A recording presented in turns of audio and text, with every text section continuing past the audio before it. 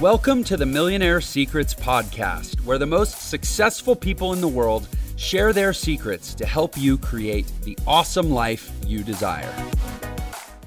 And welcome to another episode of Millionaire Secrets. Jeff Lerner, your host, always thrilled to be back with you, having amazing conversations with amazing humans. Today, we should double down on all those superlative adjectives. I am joined by the one and only James Altucher. And James, I'll be honest, I don't even have your bio up in front of me because A, I just got back in town and rushed into the office. And B, because I was just saying, I don't even, I probably need to be more professional than I am when I have you on the show. Cause I'm just oh, James is coming on. We're going to hang out.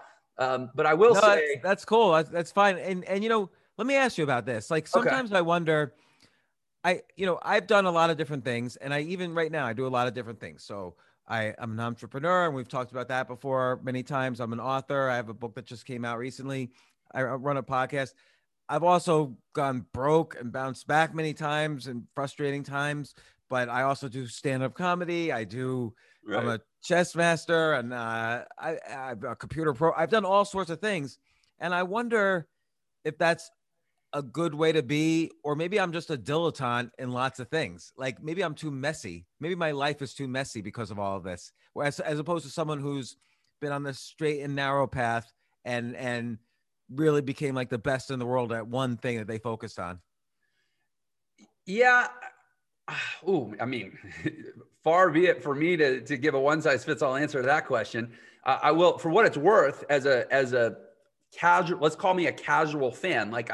I've followed you for a while. I know who you are for a while. You've been in my world, but I'm not a super fan that's going to tackle you on the street if I see you, right? I'm just I'm probably a guy that's tuned into James before we became friends. Now I might tackle you on the street just to give you a hug. And I will say, I primarily knew you from your work in finance. And obviously you write a lot about finance. And when I think of you, I'm oh, he's a really smart, kind of polymath type of guy. Does it, like you said, does a lot of different things. But the specific thing I'm going to James for is insight on money and, the economy. That's kind of right. How I think, for whatever. I even forgot that. I ran a hedge fund, and I wrote for the Wall Street Journal and the Financial Times, and wrote 4 books about finance and investing. But, and then on the flip side, I've also been an entrepreneur. Right. And so again, what if I had just stuck to entrepreneurship? And my first company I started in 1995. What if I had just stuck with that? Maybe I would have been one of these guys who invested in Uber or something. Or what if I had just stuck with running a hedge fund? Instead, I did it for a few years and then stopped. Maybe I would have a huge hedge fund now. I always wonder these things. And I've done well doing things that I'm passionate about. And that's part of the subject of my book, Skip the Line, that just came out. But sometimes I wonder, maybe I'd have a billion, not that you need $1 billion, but maybe it would just be a different picture for me right now. And again, not that it's bad. I love my life right now, but it's just, I wonder these things. Yeah. I think about it. I have a specific thing that begs that question all the time, which is the piano. I know. I was thinking about that with you. If you had started the piano, when you were 16, dropped out of high school, became a professional jazz pianist. I have, by the way, your book that you recommended to me about learning jazz piano, I bought it, and now my son's using it to learn the guitar. And what if you had stuck with that, something you passionately loved? You would be one of the best guys in the world by now. Yeah. Yeah. And so, I learned, so I had about almost 10-year stretch of my life where I lived the way you're describing. I don't think from the age of 17 to roughly 26, 27, I don't know there's more I could have done to get good at the piano, performing, composing, that whole set of making music with the piano as my, primary instrument. There's really nothing more I could have done. I practiced so much that ultimately the main reason I had to stop is because I gave myself arthritis in my wrist. I went from never playing to working regularly in 2 or 3 years to performing pretty much at the top of that world in a major US city by, my early 20s. I did it. I was in, and it was not a life I would have wanted to keep going on for another 10 or 20 years. It really wasn't. I also and even with all that progress, I don't know that I still would have been the best in the world or one of the best, because I started too late, and I started at 16. Now that's a physical instrument. So there's a certain biomechanical component to it, kind of like an athletic pursuit. Yeah. But I don't know, man. I think you've probably, by most people's definitions of joy and fulfillment, you've probably done very well.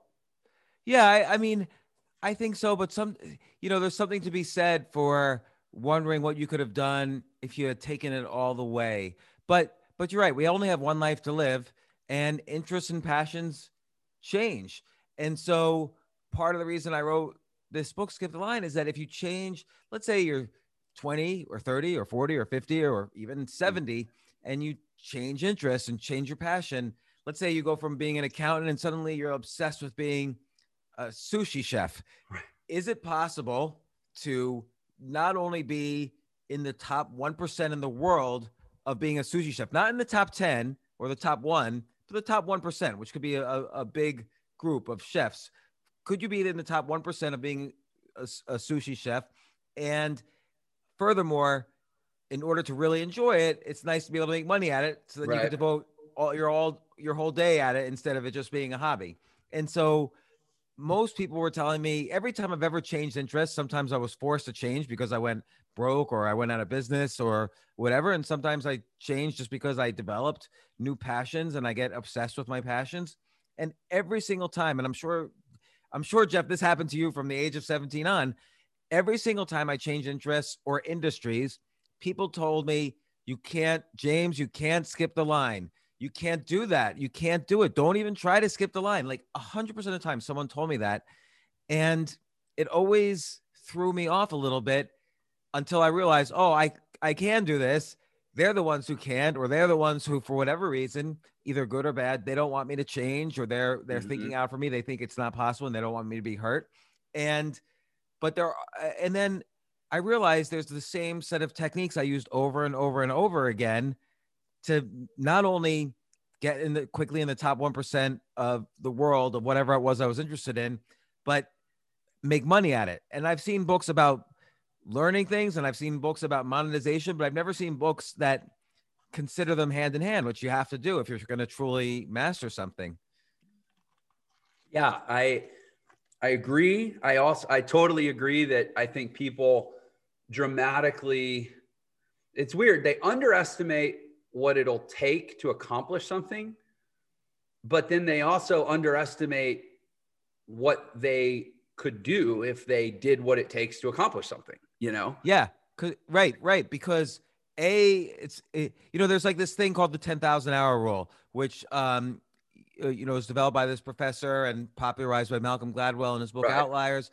And it basically says, if you want to master something, you have to put 10,000 hours of what's called deliberate learning into it. But what they're talking about really is being the number one in the world, or being the top 10 in the world. But, let's say you want to be, the best at jazz piano in the world, or you want to be in the top 1%. Well, there's probably something like 10 million or 5 million jazz piano players in the world. And so to be in the top 1%, that means you have to be in the top 50,000 of them, not in the top 10. And if you're in the top 1%, that's probably good enough in most cases, particularly if you can add something unique to your style, you could probably make a decent living at it. Yeah. I mean, even tennis, like if you're in the top 1%, you obviously are not going to get sponsorships. You're not going to be one of the main, even if you're ranked number 200 in the world in tennis, you're not going to make a great living from playing tennis. But from tennis itself, you could be a coach. You could start a tennis racket store. You could have a podcast about tennis. You could write books about tennis. You could probably do an online course teaching tennis and YouTube videos about tennis. You could make probably a great living being in the top 1%. Not even if that puts you number 100,000th in the world. So you're not making money from tennis tournaments, which is the top 10 only, but you can make a living from tennis if you're in the top 1% in the world. Totally. Yeah. The theory works. Yeah. Which, I mean, everybody, depending on what they want, this is how I approach life. is like, if there's something you care about and it's fun, it's like, what's the minimum amount of achievement and accomplishment you have to have in something to get what you want out of it? If your goal is to make, have a net worth of $500 million and your means is tennis, great. You better be named Roger Federer. Yeah. But if your goal is to like, just love the crap out of tennis and get to do it a lot, you're right. You're totally right. Top 50,000's amply good. So like in this book, I have a bunch of chapters about how to learn something super quickly. And in particular, I have something called the 10,000 experiment rule as opposed to the 10,000 hour rule. But in terms of the monetization, like what you were just saying, I have a bunch of chapters about that. But one is called the spoke and wheel approach. So let's say tennis is your wheel. Now you have, okay, being a professional tennis player is only one spoke. Like, look at me. I'm, an old man already, and I'm not going to be a professional tennis player. Like you said, you have to be Roger Federer, who's the most physically fit person on the planet, maybe. Right. And that's definitely not going to be me. But maybe I could learn enough that I could do a podcast interviewing all the Roger Federers of the world, and I could sell advertising to, all this tennis clothing or tennis equipment manufacturers, and and then I could do an online, or I could write a book, think like a tennis player. Or there was a famous book, The Inner Game of Tennis, which sold 4 million copies, written in the 70s, but write an updated version of that. Or I'm just making this up as I go along, but I could maybe create a bunch of online courses about tennis, hiring different tennis players to do it. Or I could be a commentator for ESPN about tennis, or maybe set up a fantasy tennis league. I don't think there's any fantasy tennis leagues out there. I'm just ripping, but right. Or I could, now I'm going to even go further. There are many websites out there for gambling and even micro betting. There's a website that recently started, I'm forgetting the name now, for micro betting, because it's legal now in most states, meaning will Roger Federer hit an ace in this game? Right. Or you could bet on stuff like that. And I can use data to analyze all the times he hit an ace before to find high probability situations to make these micro bets. And if that works, I could set up a hedge fund where people could give me money and I keep 20% of their profits as I invest by betting in this alternative, esoteric betting, investing strategy. So I'm just riffing, but that's all the spokes where I could take my passion and love for tennis. By the way, I don't have a passion and love for tennis, but if I did, that's how I would think about it. Yeah, I mean, I love what you're saying. And what I really love about what you're saying, and this is selfish because it's where it overlaps with my purpose in this world, is the light that you're casting for people upon the infinite variety and scope of possibilities in this world to do something other than just what you think you have to do because someone else told you that, and you think it's your only option. Yeah, that's right. I remember one time I was working at HBO. This is in the mid 90s. And, I had an idea for a TV show and a web show. And the web had just started. I was making HBO's website. My title at HBO was Junior Analyst Programmer. So I was the CEO of HBO was my boss's boss. Right. And so that's how low on the totem pole I was. And not only that, HBO cared about entertainment. They didn't care about the programmers who were making the website. Right. We were the only department in a different building than the rest of HBO. They just did not want to see us at all because we were gross. And so one day I had this idea though, and I didn't want to tell my boss because he didn't have the power to say yes. And he would have said, wait your turn, don't skip the line. Right. So I'm walking over to the main building where the CEO's office is. And I run into this friend of mine who was worked in the marketing department. And she said, where are you going? I said, I'm going to Jeff Bewkes' office, the CEO. He then became the CEO of Time Warner, a really great CEO. And he sold Time Warner recently to, I think, AT&T maybe, I forget. But, and now he's retired. But, so I said, I'm going to the CEO's office, Jeff's office. And she said, you can't do that. She literally said, you can't skip the line. You got to go to your boss first. Right. And he's going to get upset at you if you go to the CEO, or his boss will get upset at you. You're not supposed to do this. And I said, oh, you know, he won't even understand this idea. Like, Jeff's the only person I could talk to about this idea. And she's like, well, okay, good luck. So then I walk on and I quickly pass Jeff's secretary before she could stop me. Jeff Bewkes' secretary. I go into Jeff's office, this massive office, the CEO of HBO. He looks up and he's like curious. He's like, who are you? And I said, listen, I'm building the website. And and then I present my idea. So I said, just like HBO became really known for its original shows, not just for putting up movies. Mm-hmm. How about the website make real original HBO style web shows? Like, we make original web shows that are made for the web medium. And he said, I don't care. This is your generation. You do it. And so I went back to my boss and I said, Jeff Bewkes told me to do this. And so I made like a web show. I called it 3 a.m. What's going on in New York City at 3 a.m. And I did it for about 3 years. I shot it as a TV pilot, one for HBO documentaries as well. And it changed my life. And then other companies wanted to hire me to do original websites for them. And I built that into a business, which was the first business I ever started and sold. And then I went immediately broke afterwards. But that was an example. Or another time, I wanted to start a hedge fund, but I had no real experience investing, at least job experience. And so I went to a neighbor of mine who was a professional investor for JP Morgan or Morgan Stanley. And I said, is there any way I can maybe get a job trading for your company? And, or maybe I could start a hedge fund. Would you invest in my hedge fund? And he looked at me like he felt sorry for me. And he's like, you know, maybe you should get an MBA first and maybe work at Goldman Sachs or another bank, or then work for a small hedge fund, then a big hedge fund, get to know the clients. And I'm like, why would I spend 15 years of my life doing that? And so again, there's ways to skip the line, but in this case, I experimented with writing some software, and there are easy platforms to do that, even if you don't know programming. And I wrote software analyzing the stock market and finding high probability situations for investing. And I showed my software to other hedge fund managers who invested money with me. And I started writing for the Wall Street Journal about it. And that led to more investors. And boom, everyone told me I couldn't do it. And I did it. And on and on. But then one thing stopped me, and I wanted to be much later, around 2015. I wanted to be a stand-up comedian. I just loved it. I loved going on stage and telling jokes and making people laugh, but it was a really difficult skill to learn. And so that's the other part of this book, is learning really difficult skills.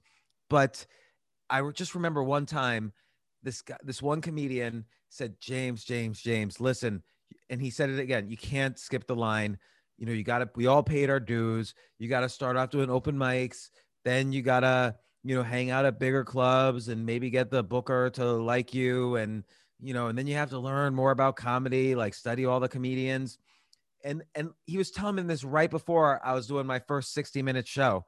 And then I was literally then called up to go on stage right when he was telling me I can't do this. And I started thinking, do I really need the 10,000 hour rule for this? Like, it's going to take me forever. But then I realized, no, the same techniques, like, divide this skill into micro skills, do experiments. Like, I started doing stand-up comedy on subways in order to quickly try things out. And I did all the other, things I mentioned in the book. And, I've toured all around the world now doing stand-up comedy. I had 4 gigs booked this month in Kansas City, Cleveland, Cincinnati, New York City, but I canceled them due to COVID stuff. But maybe next month I'll do them. Who knows? Yeah, it's so interesting. I mean, God, I just love this subject. And by the way, thank you. Your team sent me a copy of your book, and also apologies, I haven't been able to actually even physically open it. I got it last week. No problem at all. I just love talking about this stuff. And by the way, thank you for telling me that, because most people do not tell me that. No, actually, if it wasn't there just now when I got home, because the cleaners had been there and they put it in a drawer, but until this morning, it was actually on my nightstand next to my bed. So. And I always tell people when I haven't read it, their books, and it's no big deal. It's just the topic's important to everybody. And, to get all the details, people could read the book, but also I'm happy to talk about anything in it. And whether it's how to learn fast in a unique way or how to monetize and so on.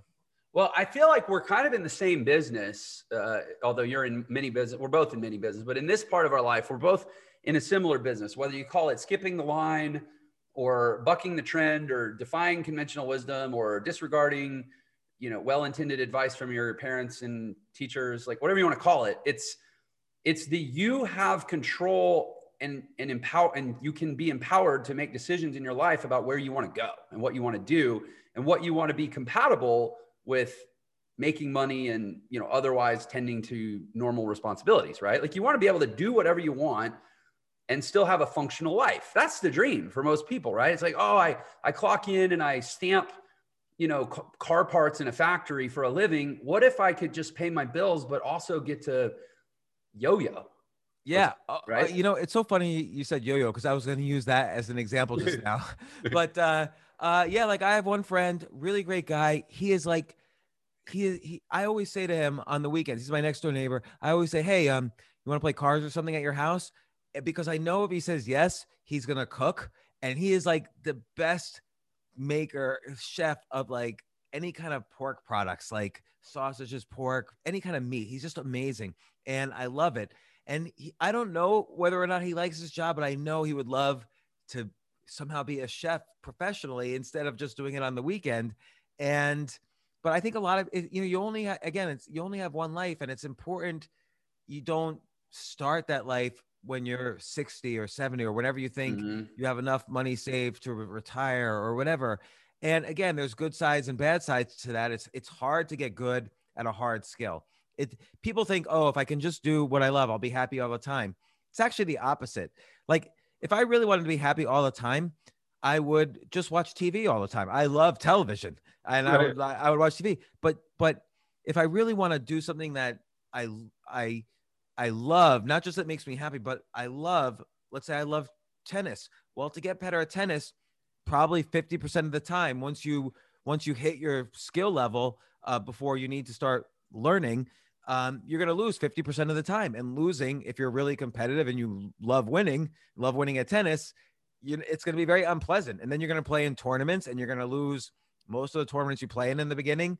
So you have to be willing to commit to a bit of pain to be in the top 1% of an industry that's very competitive. It's very competitive because it's very difficult, but the rewards are great. And it's going to be unpleasant for a long time.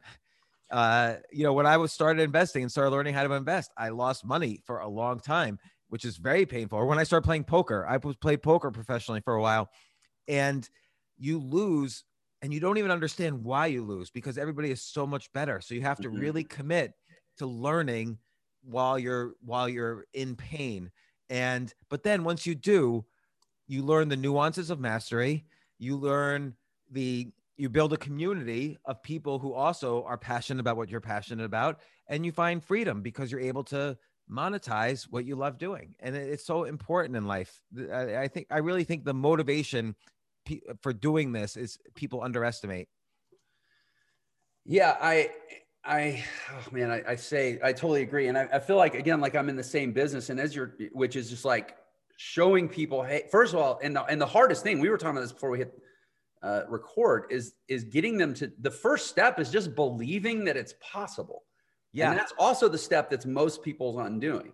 Because like once you're in the game, you'll learn the game just by being in the game long enough, as long as you don't take yourself out of the game. It's getting in the game and staying in the game long enough is where most people struggle. And as you were talking, I was thinking about the 10,000 hour rule, because I'm like, yeah, I don't buy that either. And playing an instrument and playing a sport are probably the two things where that rule most applies, because so much of it is about teaching, like creating muscle memory, mechanical proficiency, training joints and ligaments and neurons to fire and see, you know what I mean? It's just so physical. Like investing is very different than like a golf swing. Right. But if separating aside the physically demanding aspect of certain things, that where it's probably harder to skip the line on that part of it. Well, maybe yes, maybe no, because like, let's take the piano as an example. And I agree, after a certain age, you have muscle memory and it's a little harder to learn. But there's a lot of evidence that adult improvers can build new neural pathways. They didn't used to think that before, but now they think that. And who knows? But again, we're not talking about being the best. We're talking about being, sorry, we're not talking about being the best. We're talking about being in the top 1%. So the top 50 or 100,000 people. But then let's add one more component. Let's say you specialize very specifically in playing famous rap songs on the piano. Right. So you ever see, like, on YouTube, if you search for like Dr. Dre piano, there's these classical pianists who play, you know, Dr. Dre and Snoop Dogg on the piano, and it sounds so great.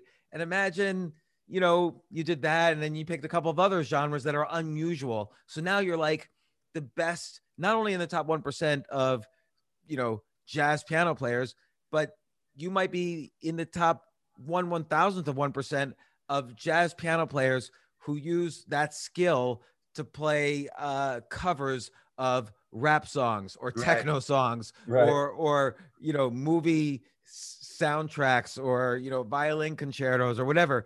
And to be in the top 1%, I do believe you could probably do that as an adult, even with piano. But with something like investing, where it's a little bit more mental, again, age doesn't really help that much. It hurts more than helps for anything that requires memory or calculation. But you have the benefits of age are intuition. So you always work with what you've got. And okay, let's say I focus, instead of investing on Apple or Tesla or Google, I become a specialist in kind of like microcap stocks, or I become a specialist in small companies that provide the components to electric vehicles, or I become a specialist in weird arbitrage opportunities in DeFi crypto tokens, or there's an exchange that collectibles like baseball trading cards have IPOs. So for instance, a 1952 Mickey Mantle baseball card is worth $20 million. But what if it IPOs so you could buy 10 shares of that Mickey Mantle card? And as the collectible market goes up in value, your shares will go up in value. And it turns out that the historical returns on baseball cards is much greater than the stock market. So you could become an expert on the best in the world using your investing knowledge and skills with an esoteric investment category like trading cards. So there's lots of ways to combine things also to go from being in the top 1% of a standard field to being the best at the intersection of two fields. Oh my gosh, you just totally nailed it from based on my experience. And in fact, it's funny, I tell my trainer all the time, I go, look, I'm never going to be the fittest influencer on the internet. Like there's fitness. I mean, there's fitness guys that look like, you know, Greek gods are a dime a dozen on Instagram. Right. Yeah. But I'm one of them, but I don't like to brag about that. Yeah, but, right. Of course. But I say, I wonder if I can be the fittest digital marketer on the internet, you know? Yeah. Or like, and then where I know I've got it is, can I be the internet market or you know, I'm not a digital marketer anymore. Now I'm an entrepreneurial educator, whatever, you know, label I want to put on it. Can I be the fittest and most musically proficient entrepreneurial educator on the internet?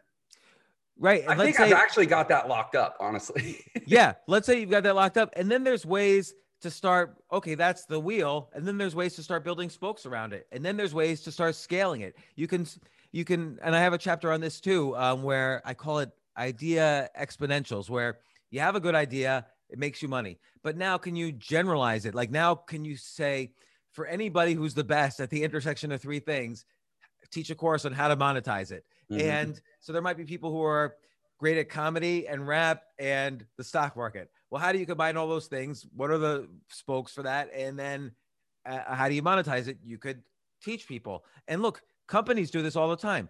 Amazon started as a bookstore. Yeah. Then they started selling clothing, electronics, food, other things. Then they generalized that infrastructure and they sold the infrastructure. So now anybody can set up a store on Amazon Sellers Program. And then they generalized that and said, well, look, we have this huge infrastructure of databases and keeping track of transactions. Let's sell Amazon Web Services. And that's their most, which is a generalized version of that. That's their most profitable center right now. Right. So, you know, mimicking the actions of these huge companies might not make you as worth as much of them. With, Amazon's worth over $1 trillion, but hey, I'll take a small, tiny percentage of that if I can mimic that model a little bit in my personal life, which is not impossible. Yeah, it's kind of like, remember when MTV used to actually show music videos? Yeah, long time ago. And you're right. They used that to build distribution, build production, build creative people, build, cultivate talent development. And now whatever else they do, Oh yeah. Well, for instance, they started a production company. So now they make shows for other channels too. Yeah. So MTV Productions is a very profitable division of MTV. And, it's the same with me. Like, I might not be the top stand-up comedian in the world, but for someone with my life background and life experience, I'm the best. So I get a constant, speaking engagement level offers, which is much bigger than the typical comedian is paid to be funny at a business conference. There's nobody like me. Right. So, and by the way, I don't do this as a career. It really is more of a, I'm very into it, but it is borderline hobby, but I make money at it. But other things like, again, like you figure out what your passion is, then you figure out the various spokes or niches that you want to specialize in, that you could be the best in. And then, you start to intersect with other things in your life. And it's very, I go through all this in the book, but it's very easy to start generating income depending on how you approach it. The hard part really is, that's hard too. Monetizing is always hard, which is why I talk about persuasion in the book. Persuasion skills are necessary, but the skills, learning to be in the top 1% in a field you love, and maybe a field you're just switching to, is very critical and very hard. But that's why I wanted to, when I looked back at it and tried to analyze it, it was really helpful to me to put it into words. What am I doing? What is this technique? Oh, okay, I'm going to call this, instead of 10,000 hours, it's 10,000 experiments, but really more like 100 experiments. But my editor wanted to call it 10,000 experiments. Right. And then another thing is, I divide every skill into micro skills. So you'll appreciate this one.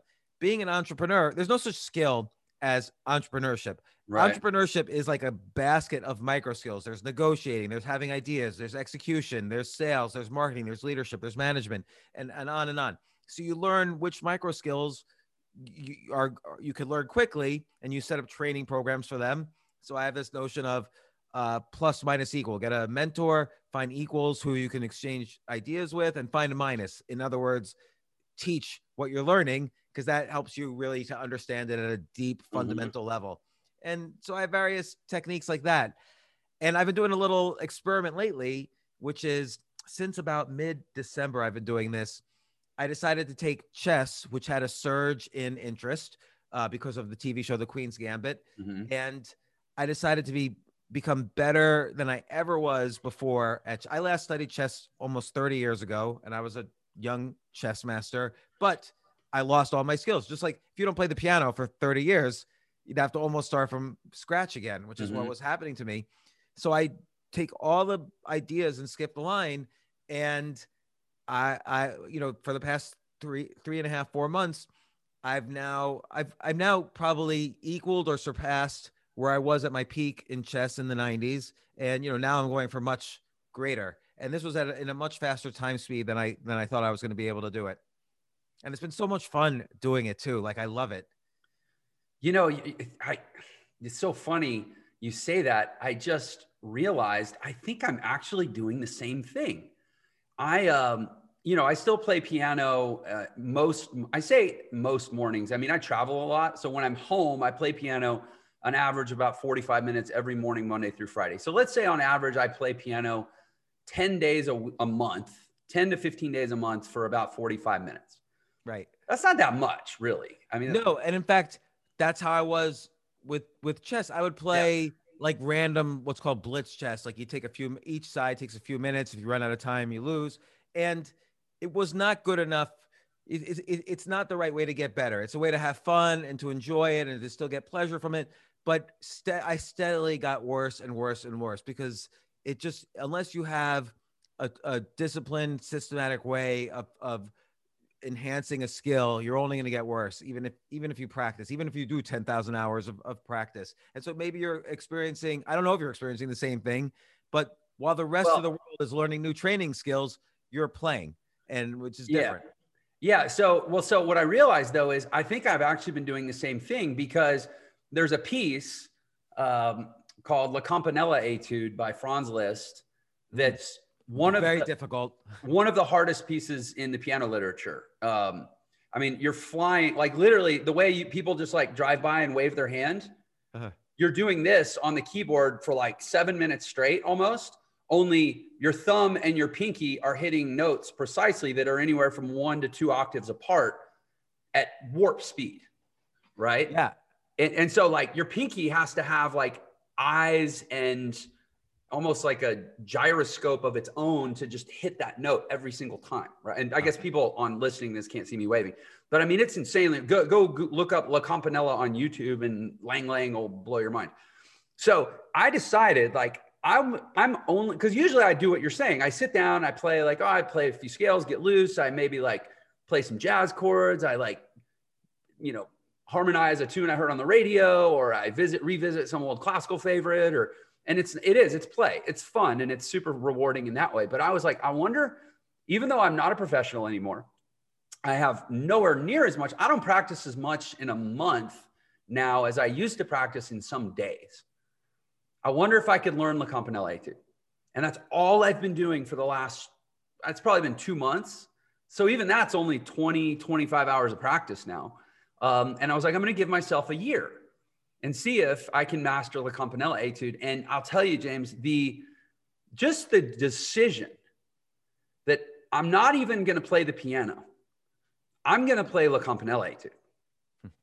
And the amount that I think about it now when I'm not playing, and it's like getting clarity. And I kind of feel like you nailed it when you talk about micro tasks. I've taken playing the piano and reduced it down to playing one piece on the piano.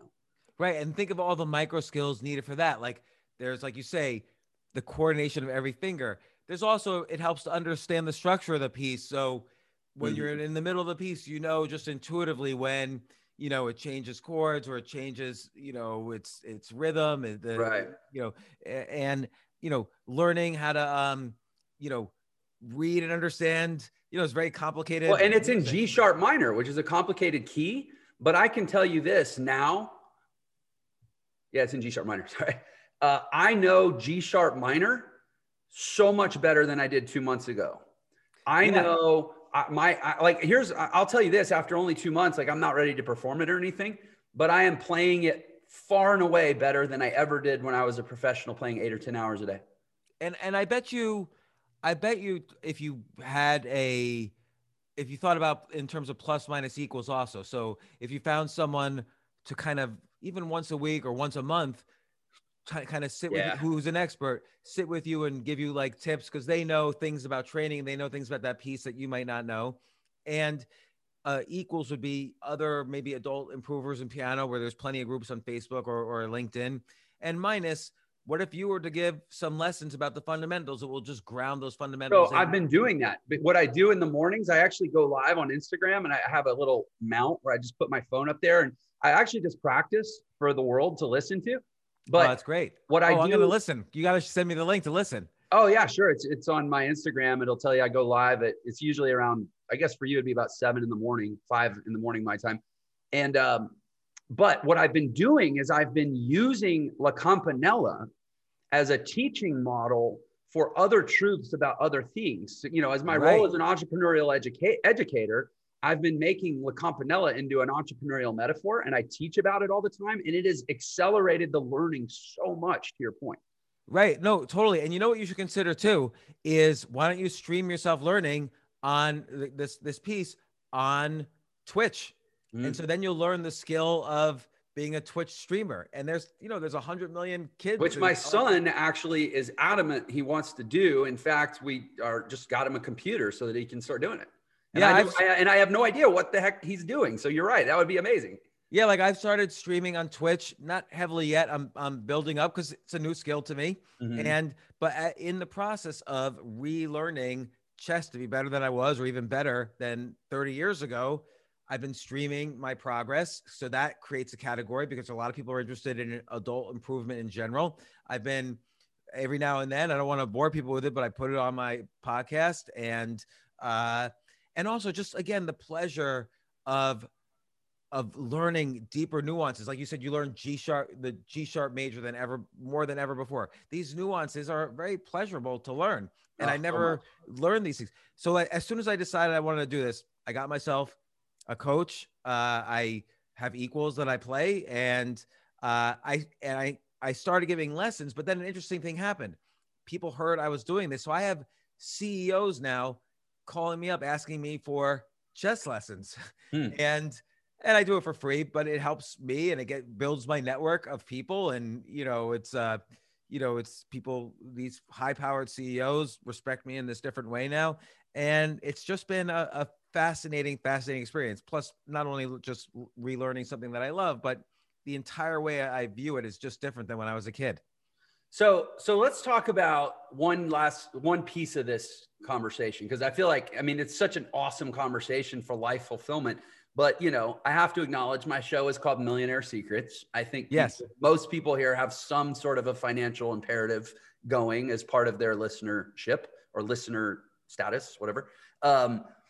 So let's talk about actually monetizing. And first of all, I was thinking about La Campanella Etude, or when you were talking about being a business, and actually, may I ask perhaps an inappropriate question and say, like, as an example, you go speak at a business conference, but you're also the one guy that can do that and tell a few jokes. Yeah. Do you mind if I ask, like, how much can something like that pay you? Yeah, I would say between 30 and 40,000. Depends on the speaking engagement and what I want to do. But like some things I'll do for free. But for like a day or less of work, right? Yeah, I've been paid up to 40,000, but I know people who make much more than that per speaking gig. I think Gary Vaynerchuk makes like 100,000 on a speaking gig, but I don't even, for me, it's a way to practice comedy. So I love doing it.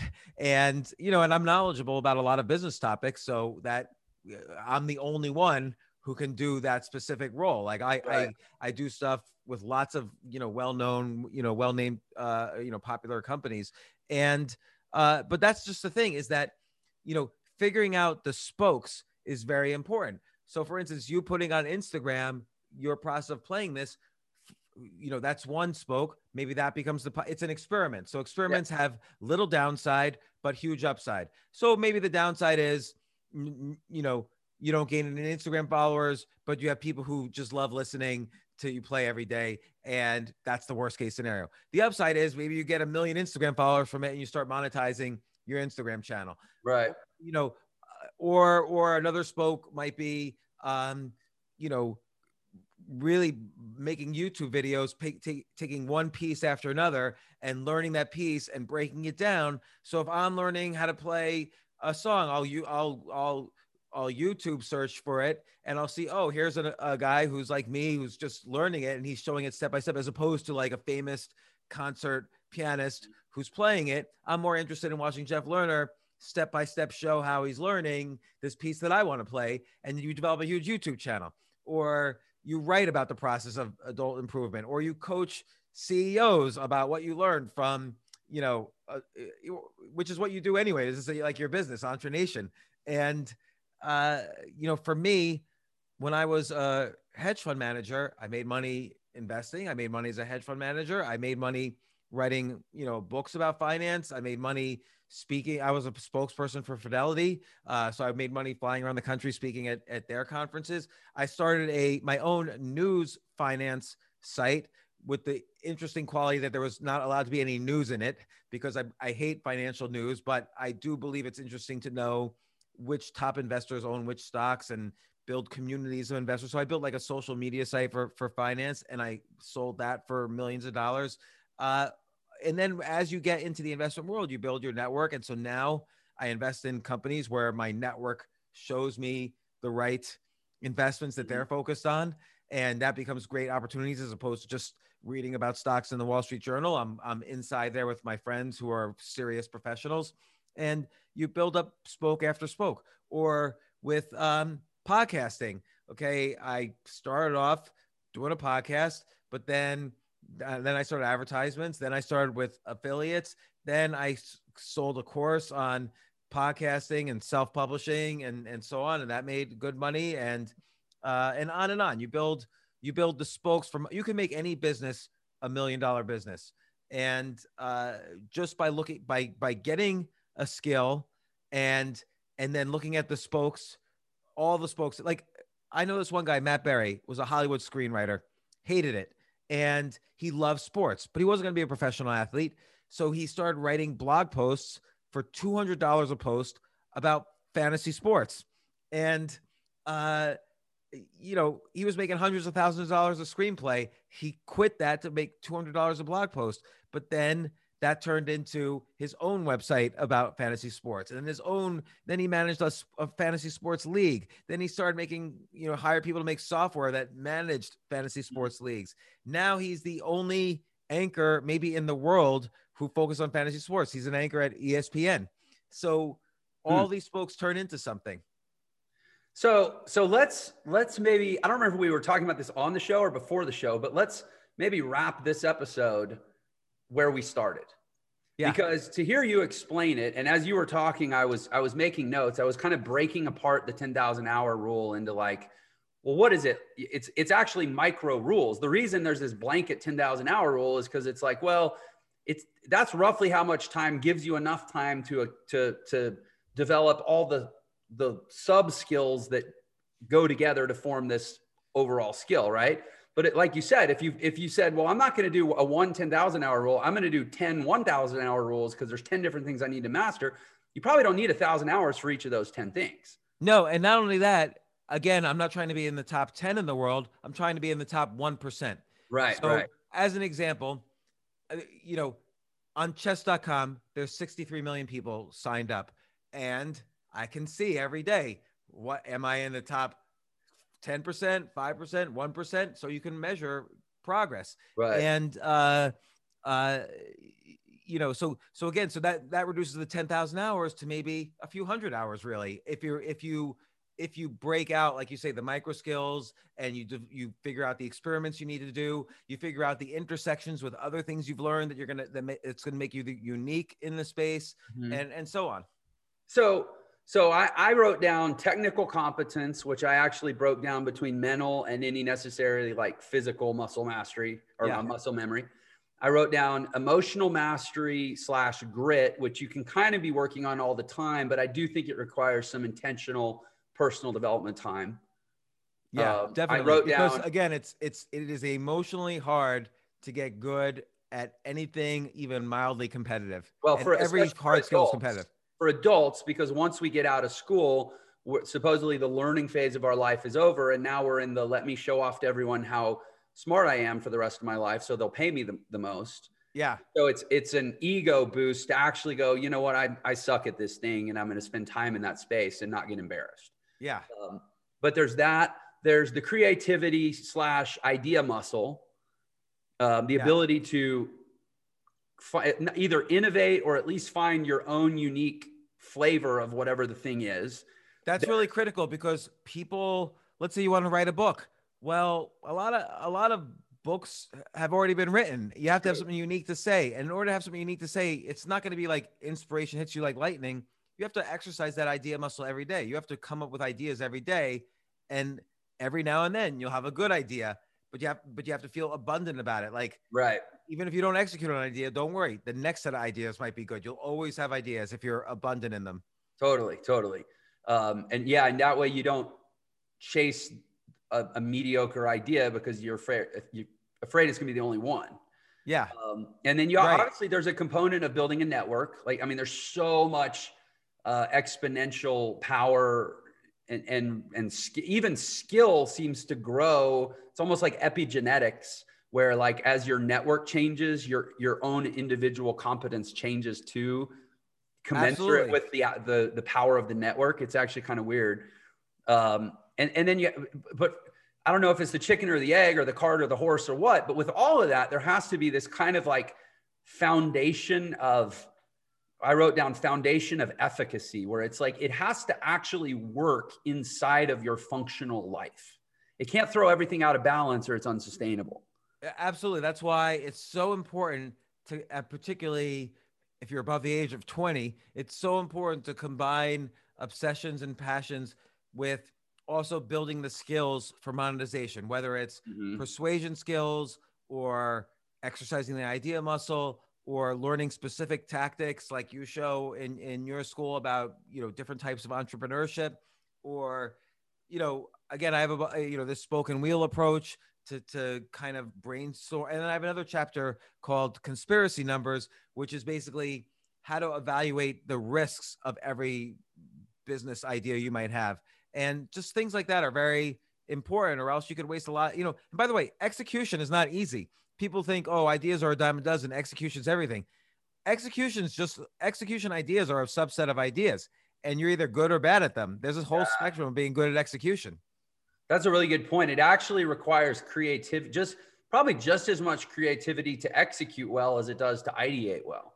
Because you're always, you're dealing with, frankly, a more complicated problem than whatever problem you're out there trying to solve, which is the internal problem of your own life and how to execute within that frame without breaking other things. That's its own entrepreneurial problem to solve. So I love the idea of chunking down the larger concept of mastery, and also defining mastery as the entry into the 1%, not the top 10, because those are two completely different things.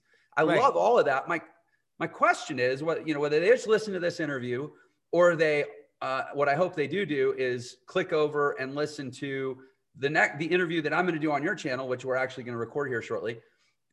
Because I suspect they're going to end up being counterparts in very complementary conversations, or they just read your book, which I also absolutely say you should do, because it has really, really beautified my nightstand wonderfully, and they should have that in their life too. And then do what I'm going to do, which is actually read it. But whatever they do, you and I both know that 99% of the people aren't going to actually execute and do what we're suggesting. Yeah, because what if I ever believed the people who told me you can't do it? And probably, you know what?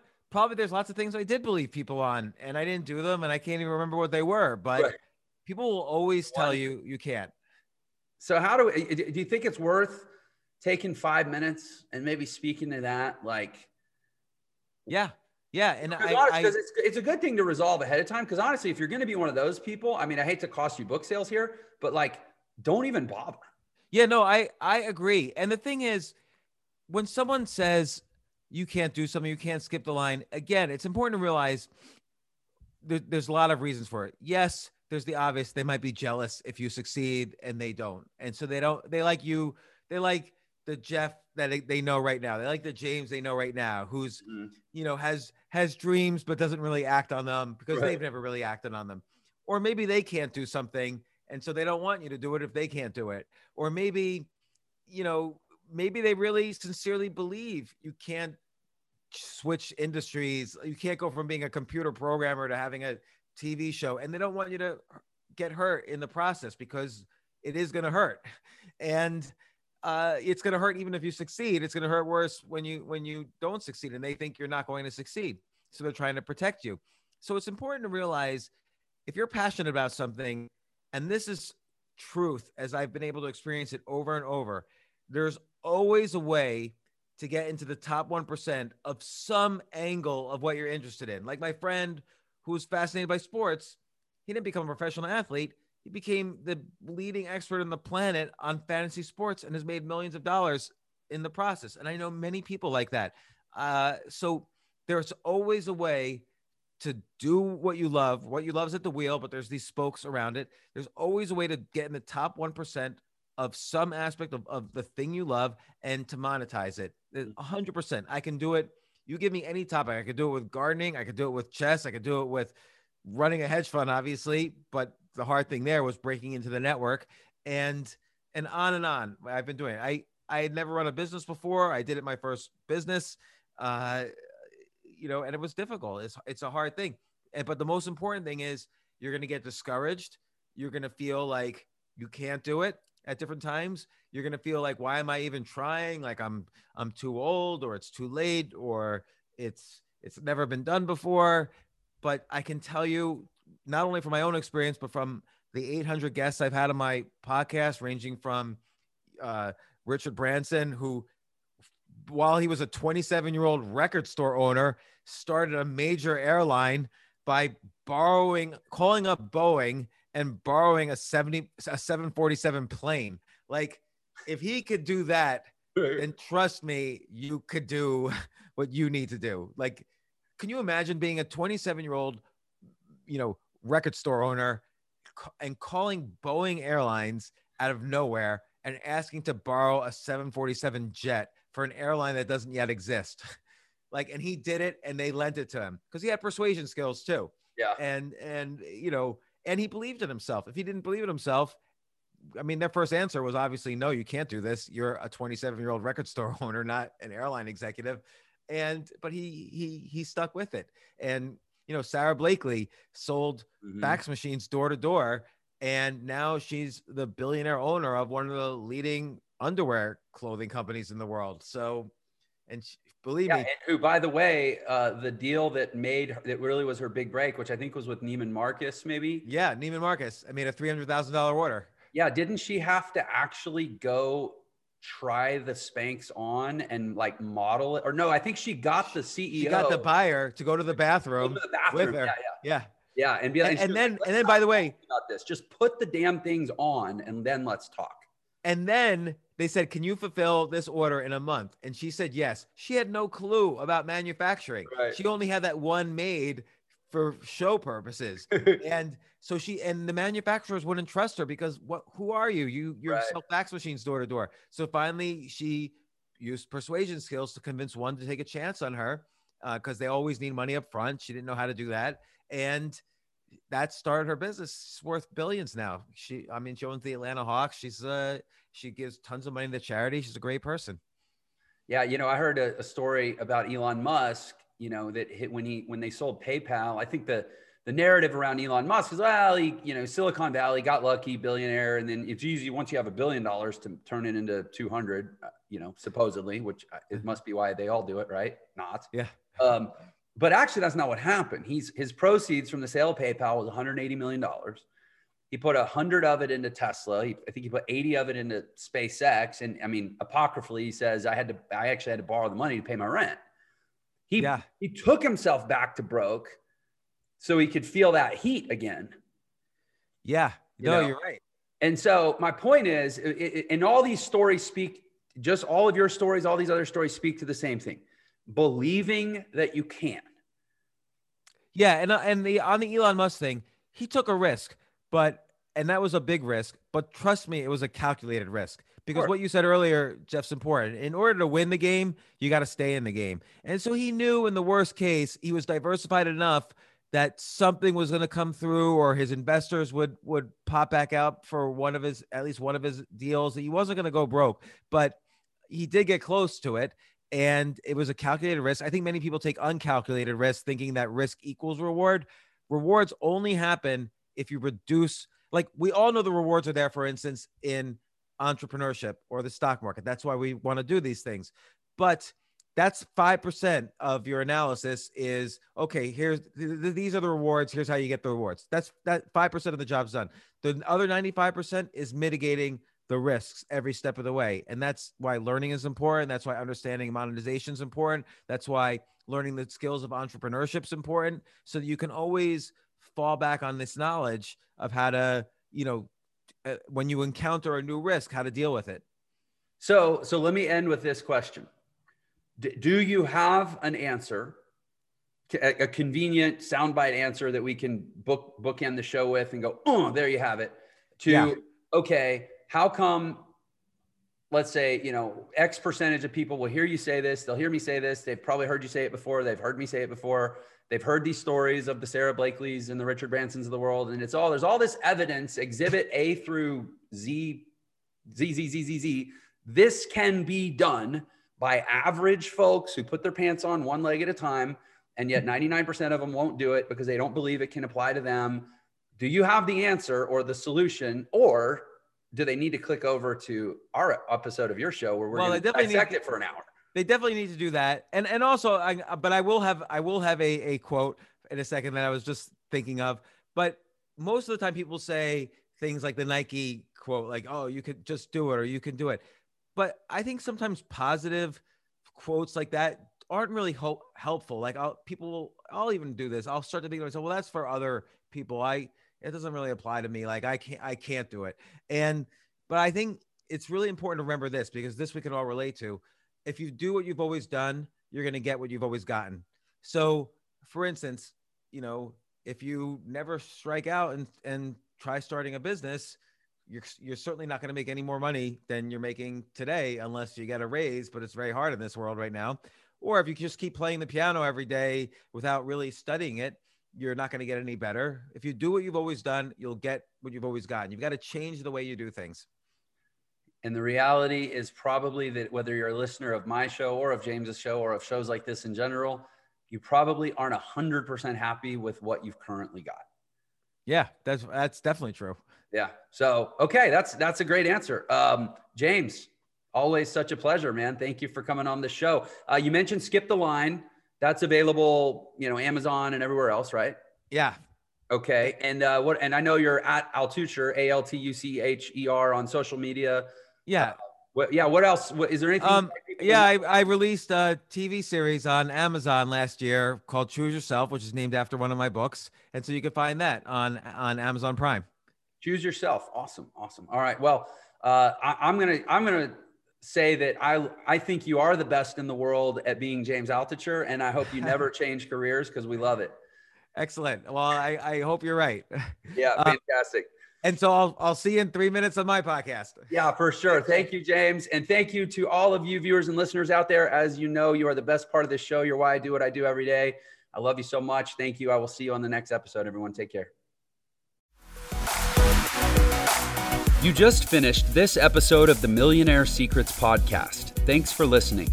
If you enjoyed the show, please like and share this episode, and do leave us a review. Let us know how we impacted you today.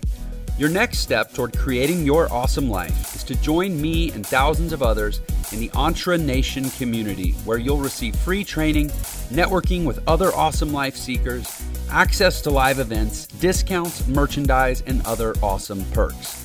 Head over to www.entrenation.com. That is www.entrenation.com, and join us today. And of course, do please follow me on social media. I can be found on all the major social networks at Jeff Lerner Official. Thank you again for listening, and please go be awesome.